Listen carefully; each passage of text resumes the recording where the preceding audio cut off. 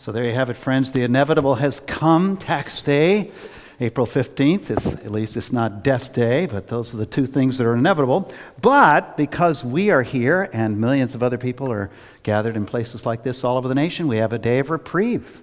So it's put back one day. The government still recognizes the value of the faith. But then, because we live in Massachusetts, there's an extra day for Patriots Day, so it doesn't have to be the 17th. Hey, I've always lived in Massachusetts, except for a short time when I was at seminary. I grew up in Worcester, and grew up in the house that I now live in on Berwick Street, and that's a picture of me at age 3. I'm the one on the left, in case you get confused.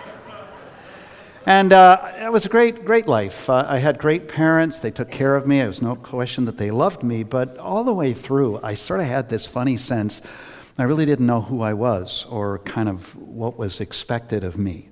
And it wasn't just because I've always been a hapless Red Sox fan. I can remember the Red Sox really stunk. Or is it stank? Or is it they stinked? Or in the King James, they stinketh.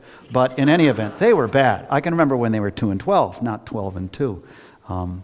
But I just was kind of, just sort of at odds with myself. And it may have had something to do with the fact that my dad grew up in an alcoholic household, which was a pretty violent place, an unpredictable place. And so when he got out of that system, he vowed that that would never be the case in his family. And so our family was very much everything on the lidded. And so no ups, no downs, just kind of flat. It was supposedly fine. And in his system, when he was brought up, because of the chaos in his household, his parents basically let him do whatever he wanted.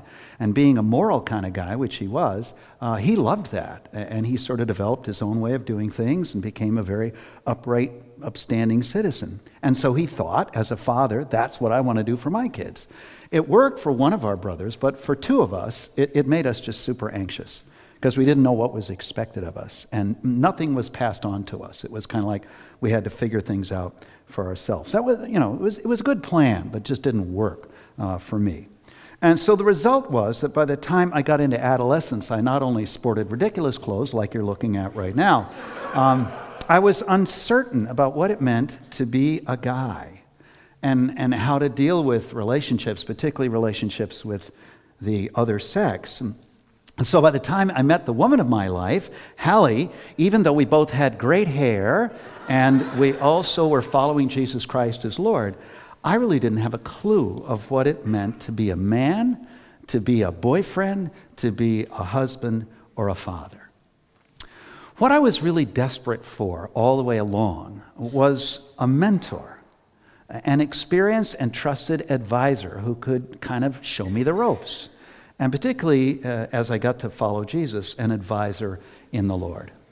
So what I really needed was somebody like a guy named Mordecai.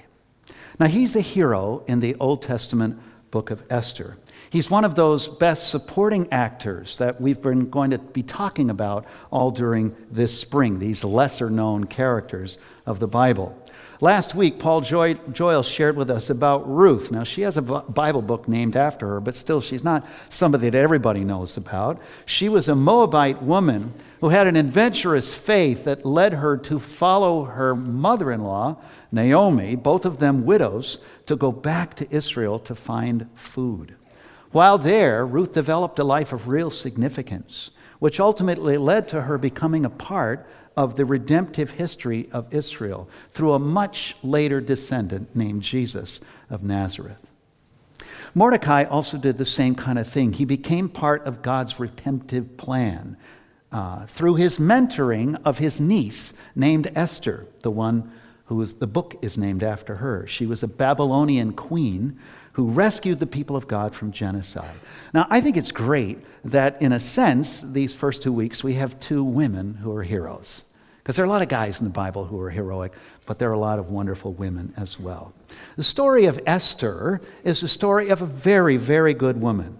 She was a Jew, a young Jewish woman in exile in Babylon, who was surprisingly chosen by the Babylonian king to be his queen.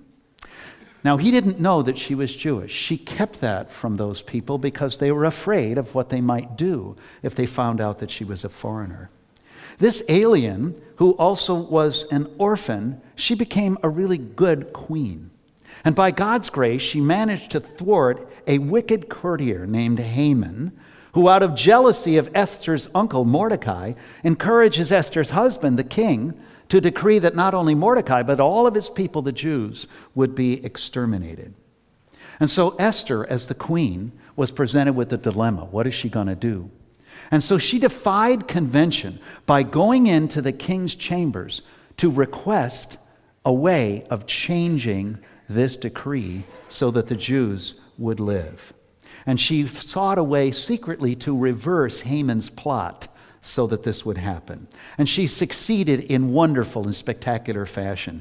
And Haman turned out to be executed instead of the Jews. And she goes on to be a very good leader, not only of her faith people, the Jews, but also of her nation people, the Babylonians. Now, every year in March, Jewish people tell the story of Esther, a story of deliverance, because for Jewish people, there have been people all the way through history who've tried to wipe them out. Even today, they are surrounded by neighbors who want to see them gone. And so this is a very important story of how this first attempt to wipe out the people of God was thwarted.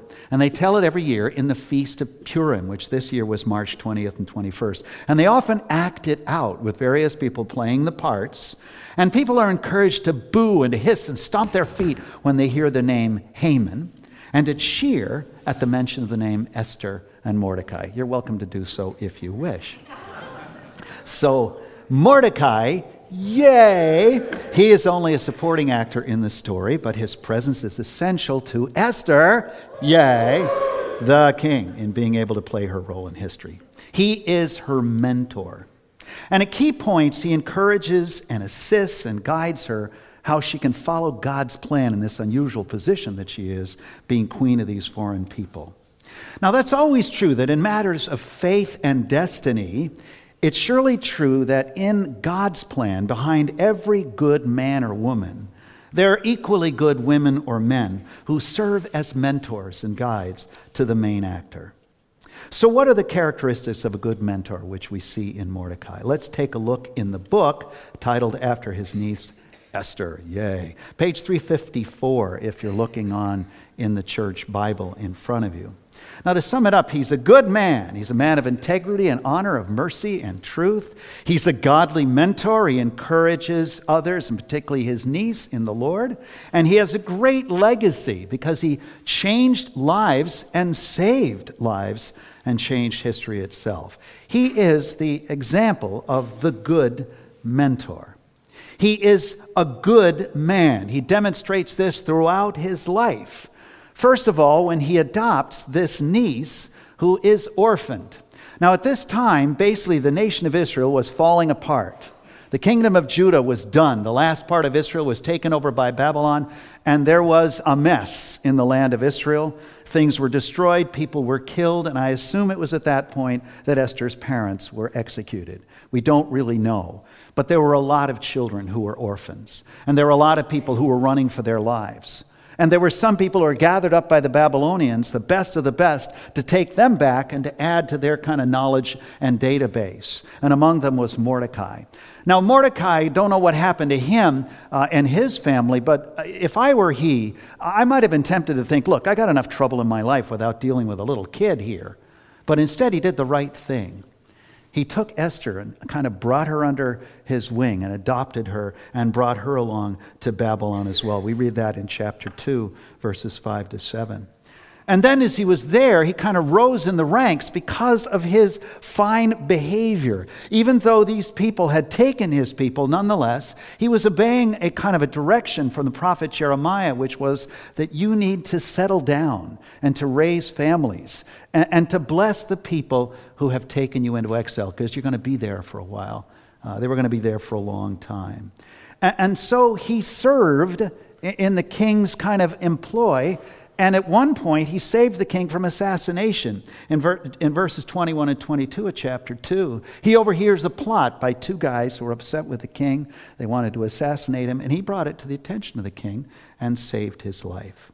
And so he was a faithful man. He was a good man who served God and his people and his adopted nation throughout his life. In fact, at the very end of the book, in chapter 10, and this is something that often happens in stories like this, you'll see this in other books in the Bible, it kind of sums things up. And so it says that King Xerxes imposed tribute throughout the empire to its distant shores, and all of his acts and powers and might, together with a full account of the greatness of Mordecai. That's the interesting part. That not only the acts of the king were recorded, as it says, in the book of the annals of the kings of Media and Persia, but the good deeds of Mordecai were remembered there by the Babylonians. And it goes on to say, Mordecai the Jew was second in rank to King Xerxes. He was preeminent among the Jews. And he was held in high esteem by many fellow Jews because he worked for the good of his people. Not only his people Israel, but his people Babylon. And he spoke up for the welfare of the Jews. He was a good man. Now, as I think of him, I think of one of the people that really was my first mentor. His name was Dick Marks. He worked for the YMCA in Westfield, Massachusetts, also as a volunteer. He led the Young Life Club, and Young Life is a ministry that works in high school environments to try to encourage kids to follow Jesus Christ and to come together. And I decided to volunteer with that thing when I was out of college. It wasn't much after that picture of Hallie and me in front of the VW bus. And he was just a good guy. He was a good man. He loved Jesus Christ. He loved his wife. He loved his children. And I had never seen that picture before because I didn't grow up in a Bible-believing home, and neither did my wife. So this was like a revelation to me. And I remember just watching him as he went about doing his regular life. He was also a great guy at the Y. They loved him at the Y. And yet he was very clear about being a faithful follower of Jesus Christ. He was my first mentor. Dick's goodness, and that of a good mentor like Mordecai, it's best described in Acts 2:47, which was the description of the people of God in the early years. It says they were praising God and they were having favor with all the people. That's the kind of people that are the good people that you need to be following. It's people who not only have a thing going with God, but they do it in such a way that others are drawn to them, are drawn to the life and love of God that is within them. He was a good man. He was also a godly mentor. He was drawing Esther into the life of the Lord. Because again, this was a chaotic time. They had no clergy. They had no places to gather to worship. They were exiles. They were in dispersion. They couldn't gather because that would have been seen as a threat to the king and his empire and whatever his religion was. And so it was up to people like Mordecai to communicate to the next generation what was going on. If you look back in chapter 2, verse 20, you note that Mordecai was constantly instructing Esther in various aspects of life. He did that from the very earliest age, and it was part of what he passed along to her, this life with God, what it meant to be a follower with God in the midst of a people that did not follow God. His instructions is what it speaks about constantly there. But he also continued to guide Esther once she grew up, obviously not giving her instruction, but giving her guidance through crises that she had. Now, particularly once she was chosen to be queen, and she found out about this plot that the wicked Haman, wicked Haman, bad boy, had decided he wanted to exterminate all the Jews. She found out about it. But politically, she had nothing that she could do about it because she was powerless. The king was supreme, and his edict was supreme. Once he decreed something, as he did in this case, it was done. So she was going to have to go against convention to somehow approach this king to tell him, if you will, that he was wrong. She had to figure out even how to get into his presence because you could not get into the presence of the king unless you had been invited. And so she communicated to Mordecai when she found out what was going on, and he knew about the plot too. She said, I'm sorry, I can't do anything. And so Mordecai guided her through this crisis. In chapter 4 and verse 12, he said this. When Esther's words were reported to Mordecai, he sent back this answer. Do not think that because you are in the king's house, you alone of all the Jews will escape. If you remain silent at this time, relief and deliverance from the Jews will come from another place, but you and your father's family will perish. And who knows, but that you have come into this royal position for such a time as this. Now again, it was crazy that this Babylonian king would choose this Jewish woman to be his queen, even though he didn't know she was Jewish at that point. It was like, think of that. Well, what Mordecai was doing with Esther was saying to her, I think God's hand was in this. You've been chosen queen, not just so you can have a great life, but so that you can be the savior of God's people. Because these people surely will eventually want to kill us. And so she was. And he guided her into moving in that direction for such a time as this. But he also respected Queen Esther. He respected her judgment in things, as she was technically his leader now. And verses 15 to 17 records how he carried out Esther's instructions of what he should do now in order to assist her in her plan to try to thwart this genocide. It's said that he carried out Esther's instructions, including an appeal to fasting and prayer for her. So you see how he had mentored her along, that she continued to have this faith in God in the midst of this ungodly system into which she had been called. You know, as I think about this godly mentor thing, I think about a guy in my life named Doug. Doug is an older husband and father whom I met at a family camp that my family went and that he was leading. And can I recommend family camp? If you ever have an opportunity to go to one of those, Christian family camp, it's an amazing time for you. And if you have others in your family, it's just a wonderful time to grow close to the Lord. But he was a guy that I was immediately drawn to because he had daughters and I had daughters. And they were slightly older than my daughters. And so whenever I get together with Doug, I'd say, Doug, what's coming up with my daughters? What do I need to know? And he'd give me some little kind of pointers and hints, and I was just so grateful for him, and I continue to be grateful for his influence in my life. And right now, we share something that's not great. Both of our wives have diseases with terminal designations on them. They're terminally ill. And so again, I kind of looked to him to say, Doug, how do I do this? And he's looking to me, how do we do this kind of thing together? It's a beautiful thing to have a man or a woman in your life who can walk with you through those kinds of things. So I wonder if you're now thinking about somebody who's been in your life who might have fulfilled a role such as that. If you find somebody, consider yourself very, very blessed. If you don't, then maybe this is something you can be looking for, as I was, looking for somebody like this in my life. And God will surely send that person to you, because this is how the faith gets developed and transmitted. And Mordecai, he's also has a great legacy. He fulfills his destiny as a man of God, I think, in his being mentor to Esther. His good deeds are recognized and honored. In fact, there's a story here in chapter 6 that's kind of crazy. The king in the middle of the night can't sleep. So as a king, he's a little weird. He gets up and says, hey, somebody, bring me the history of the kingdom and read it to me. Now, I don't know about you, but when I was reading history, that would surely put me to sleep, but maybe that's what he was thinking of. But as they're reading the story, he hears the story of how Mordecai saved his life. He'd forgotten about that, and he goes, yeah, I remember that. And he said, did we do anything good for that guy in saving my life? And they said, no, we didn't do anything. So he arranges to have Mordecai paraded through the street. Now, the wicked and evil Haman, he misinterprets what the king was saying when he said to Haman, I want to honor somebody, and he thinks it's honoring him. And instead, the wicked Haman has to take Mordecai through the streets and parade him around as the one whom the king wants to honor. He has a great legacy. His deeds are recognized and honored. His character is noted and respected. There was a celebration after the people of God were delivered from this edict of genocide.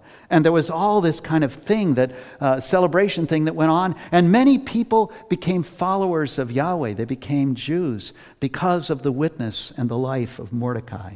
And he is now remembered ever since. Chapter 9 tells about the institution of this annual celebration of Purim, when the story, including the story of Mordecai and Esther, is told. And there's one little sweet part that is decreed by Mordecai himself, that in addition to celebrating and giving each other gifts of celebration of our being protected by God, that we would give gifts to the poor. What a great legacy he has.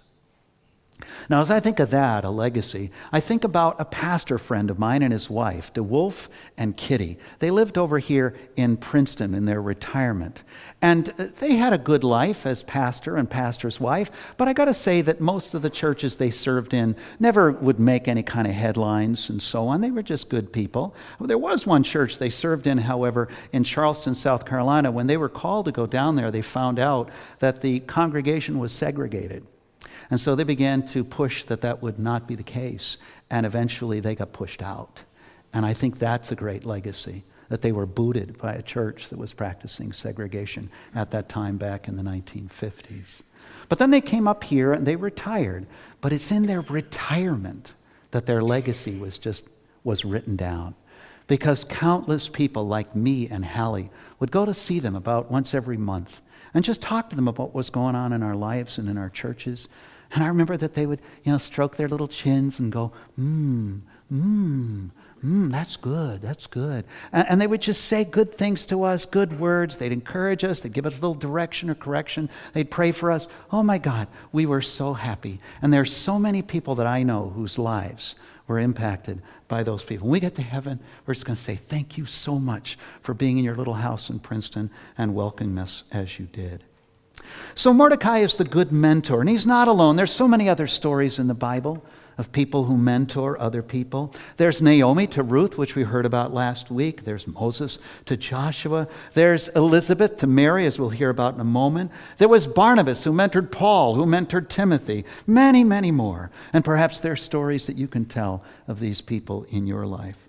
And what I want you to hear today is this. This could be you. Not only benefiting from a mentor in your life, but being a mentor in the life of somebody else, or perhaps several somebody else's. Anyone here who has been faithfully following Jesus Christ for some months or some years, you are qualified to be a mentor. You can serve as a guide and encouragement to somebody else, and you also deserve to have somebody doing that for you along the way. Now, you know what? That's the genius of the recovery movement. Any of you who are in the recovery movement, AA or the various kinds of derivatives, you know that there's a plan. That once you begin to come into the movement and you begin to develop sobriety, not only in terms of the fact you're no longer using, but you're beginning to develop a sober way of life, pretty soon thereafter you're encouraged and directed to become a mentor. In AA language, you're encouraged to be a sponsor to somebody else who's just starting out. And in that regard, you will literally be part of a program that saves their life. Now, you know where that program came from? It came from the church. But the genius of those who put that together was that it be given to the world. And it has saved countless lives. But it came from the church. That's the genius of God, that we are to be mentors of others who come along, either those who don't know the Lord or those who've known the Lord perhaps not as long as we have. And that we bring them along and we save their lives and the lives of their children and the lives of their grandchildren. That's what I want you to consider. It's been my privilege to be mentor to a number of people if I've gone through my life, even as I have had the privilege of receiving a mentor. Being a mentor is really quite simple, yet it's powerful. Like Mordecai, a good mentor is simply a good man or woman or child. A good mentor is somebody who is a godly person who encourages another person in the Lord. And that person has a great legacy. Children or grandchildren. Let's take a look at that just for a moment. Good mentor, in our sense, is just a good person who is steeped in the life of God. A man or a woman, or yes, even a child, can be a mentor to somebody who's coming after him or her. The first thing they do is they let the Word of God mentor them. They let the Word of God dwell in them richly, because the 2 Timothy 3 says that all Scripture is inspired by God. It's useful for salvation, and it's useful for teaching us and rebuking us and correcting us and training us in righteousness so that we can be equipped for every good work. The Word of God has a mentoring function. It guides and directs us by the precepts that are in it and by the examples of the people that have gone before us, both positive and negative. A good mentor is also someone who is being mentored by the Holy Spirit that is within them. John 16:13 says that Jesus says, I will give you another advocate, even the Holy Spirit. He will be in you to guide you into all the truth and to tell you what is to come. Somebody that you're looking for is somebody who is receiving the inward witness and direction of the Holy Spirit, also of the Word of God. And a good mentor is somebody who is also letting Jesus be their mentor. 1 Peter 2:21 says that Christ left us an example that we should follow in his steps. Now, there was a whole movement a number of years ago that was dedicated to that, had the 4 letters WWJD. What would Jesus do, we ask, in this situation? Whether it be at work or at school or in your family or in the neighborhood or where you shop, what would Jesus do in this checkout line? How would he act and how would he behave? Or maybe even a better question, Jesus, what would you have me do in this situation? Because he knows how to live in the 21st century, just as he knew how to live in the first century. So these are things that are part of being a good mentor. And as you pursue this kind of good life in the Lord, you become a little like Peter and John, as recorded in the book of Acts, when even those who oppose them were able to recognize that these guys, they've been with Jesus. We can tell, because we see his character and we see his life being lived out through them. That can apply to you. Even though you say to yourself, I don't know my Bible very well. I've never been to Bible school. I don't know what you do. I don't do what you do. I don't stand up and preach to people. And consider yourself blessed that that's not what you have to do. But in any event, you may be just like these two guys. They were ordinary. In their own eyes, they thought of themselves as uneducated. But look at what they did. Look at what they did. That could be you. A good mentor is also a godly mentor, encourages others in God. They are people whom other people seek out because of their good life and because there's something about God in them. We have a story of that in Luke chapter 1 and verse 39, where Mary, just after she is told that she's pregnant with the Son of God, what does she do? She leaves Nazareth and goes to where her cousin Elizabeth is hanging out, an older woman who also has a kind of a strange pregnancy, and that she's bearing John, who would later be called John the Baptizer. Mary goes to visit Elizabeth because she's going to receive some encouragement from this older woman. How do we do this thing? And it was there, in the presence of her mentor, Elizabeth, that Mary was able to burst forth with that song of praise. It's so beautiful. We call it the Magnificat. My soul magnifies the Lord for what the Spirit has done for his lowly handmaiden. So they are people who are sought out. They are also themselves being mentored in relationships they have with others, and particularly perhaps in a small group. Now, this church has life groups, and these are opportunities for us to be mentored in the Lord. Colossians 3:16 says that we're to teach and admonish one another in all wisdom.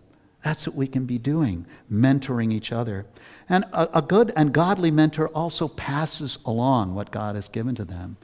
You know, as you and I sit here week after week and we receive good teaching and encouragement from this platform, I hope you realize this isn't just for you to kind of take into your life and kind of that makes you feel good or whatever it does for you, or you put it on the shelf.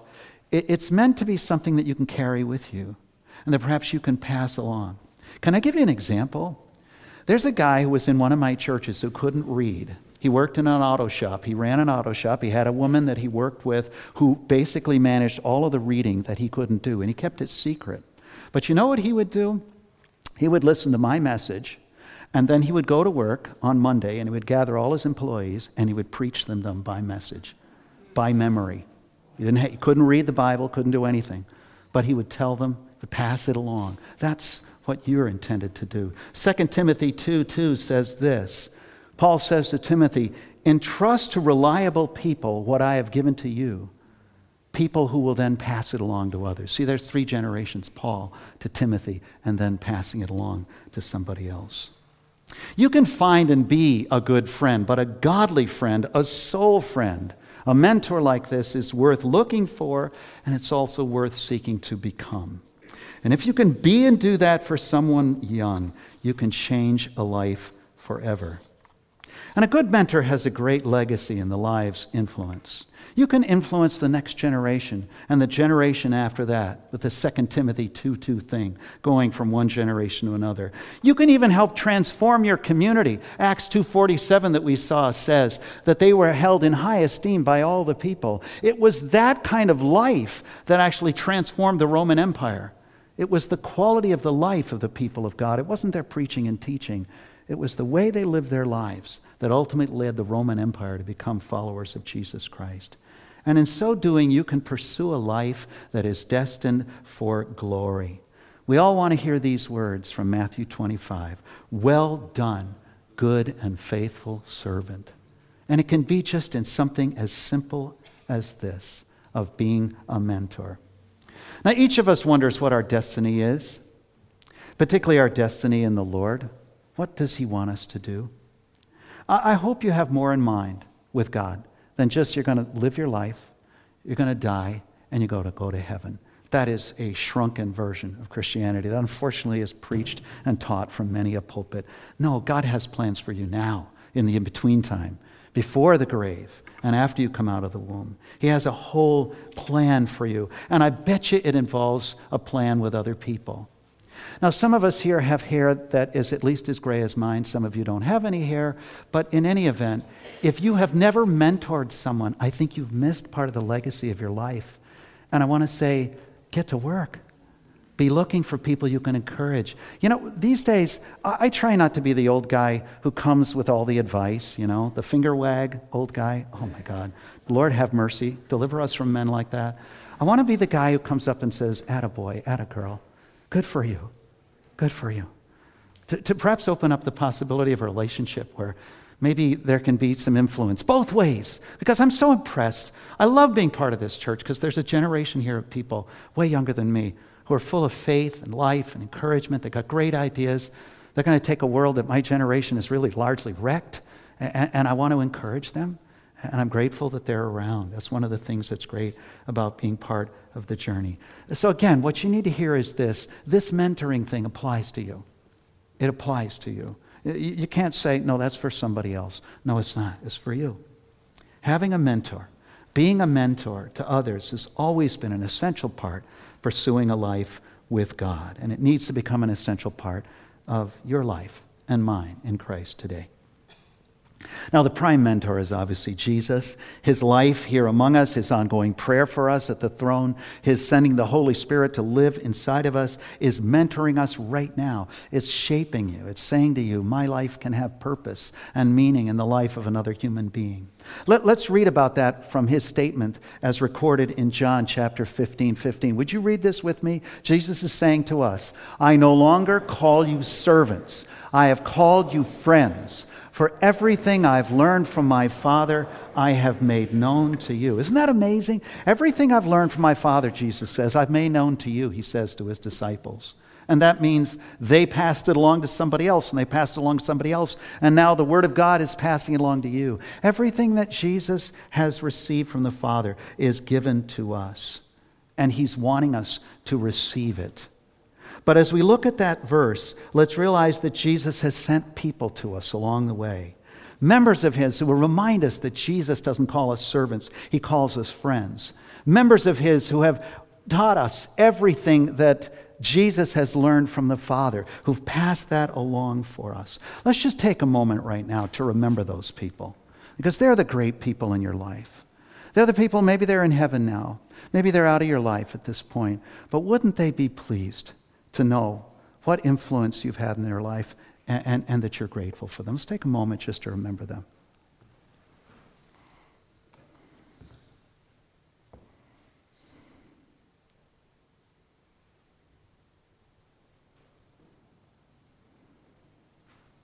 Lord, I'm just so grateful for these people that you brought to mind, who you've sent to us, and we're so blessed that they're in our life or were in our life.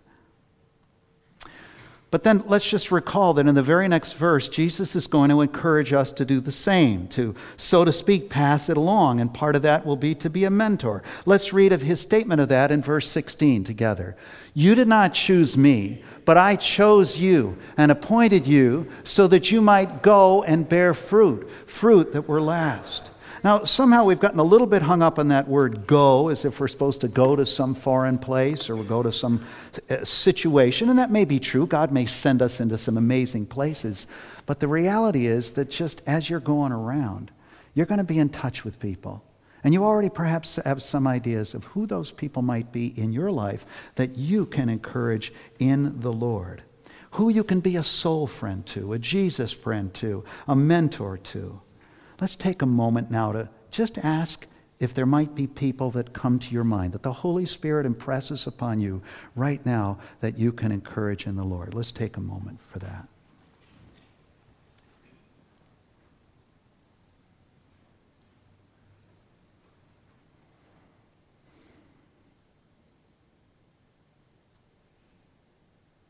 Lord Jesus, I thank you that you have impressed a name or two upon us. I pray you'd give us grace and courage to find a way just to kind of draw near to that person in the way in which we've seen here. And then one last thing. As we do so, I hope that we can join with Paul, who said this amazing thing in Philippians 4:9. Let's say this together. Whatever you have learned or received or heard from me or seen in me, put it into practice, and the God of peace will be with you. That's an amazing statement. And Paul called himself the worst of sinners, so it wasn't that he was perfect. But nonetheless, he wanted his life to be an open book, wanted to be the kind of guy that people would get up and follow. I hope that will be your prayer, your statement, that you could say to another person, well, I can tell you a few things, but I can also just say, follow me as I follow Jesus. Now, day before yesterday, I heard a great story. I heard a story of a guy named Gerald Hodges. He's a high school swimmer for the Seguin High School in Arlington, Texas. He's a freshman. Now, his team was so bad that success was measured in just being able to have every race finished and not getting disqualified because the swimmer couldn't finish the race. And for Gerald, joining the team, success meant that he would learn how to swim. Yeah, that's right. They chose a guy who didn't know how to swim because they just needed to have a warm body to fill out the roster so that they could attend the meet. Now, it wasn't that Gerald wasn't a good athlete. He was a great athlete. He is a great athlete. Great athlete in basketball, baseball, and also football. But he chose to join the swim team, not because he wanted to learn how to swim, but because, in his own words, listen to this, I felt like if I couldn't handle not being good at something, then how could I consider myself a successful human being? Isn't that amazing? I felt like if I couldn't handle not being good at something, then how could I consider myself a successful human being? So eventually, Gerald learned how not to drown, and then he learned how to finish the race, even though when he finished, everybody else was out of the pool and they were toweling themselves off. But he was learning how to deal with weakness, which is a great virtue that Jesus shows us how to do. The weakness of sin, the weakness of the struggle, the place in our life where things aren't going well. He learned how to handle not being good at something and how to get a little better, however, in the process. Not so he could become a successful swimmer, but so that he become a good human being and a great guy. And so the story ends that when Gerald dove into the pool for the final 50-yard leg of the final 200-yard medley relay of the season, no one was surprised that Gerald's team, the Seguins, were in last place. But to the surprise of everybody in his lap down and lap back, including Gerald when he finished, they'd won that race. There's an extra drive that develops sometimes deep within people who realize that they're not what they should be at something, and they say, I'm not going to let this put me away. I'm going to actually go for it and work at it and deal with not being good, but deal with trying to get better. And you know what? If I were the coach of that team, you know what I'd do right away? I'd make him one of my captains, because I'd want that guy to be a mentor to my team. And the great thing about sports, organized sports, is it's about the game, but it's about what happens to the people. And to have a guy like that who is serving as a mentor would be amazing. You can do the same thing. Even if you feel like you're weak in the faith, you don't know what you should know. You feel like you're swimming and maybe you're drowning a little bit. But I hope that today God will put a fire into you to say, let's step it up for the Lord. Let's learn how to finish the race, to swim the race of life, and to share what we've learned with others. Let's pray. So God, we are so grateful for the people that you no doubt have sent to each one of us. None of us here has been bereft. But God, if we push those people out of our life, I pray that we'd invite them back into our life. And if we've never gotten the message that this mentoring thing, this passing it along is coming to us, I pray that today we would pick it up. We'd step it up for you, and that you would show us the people that we can just be around in such a way that when they get through their life, they would say, thank you, Lord, that man, that woman, that child was a mentor to me. Amen.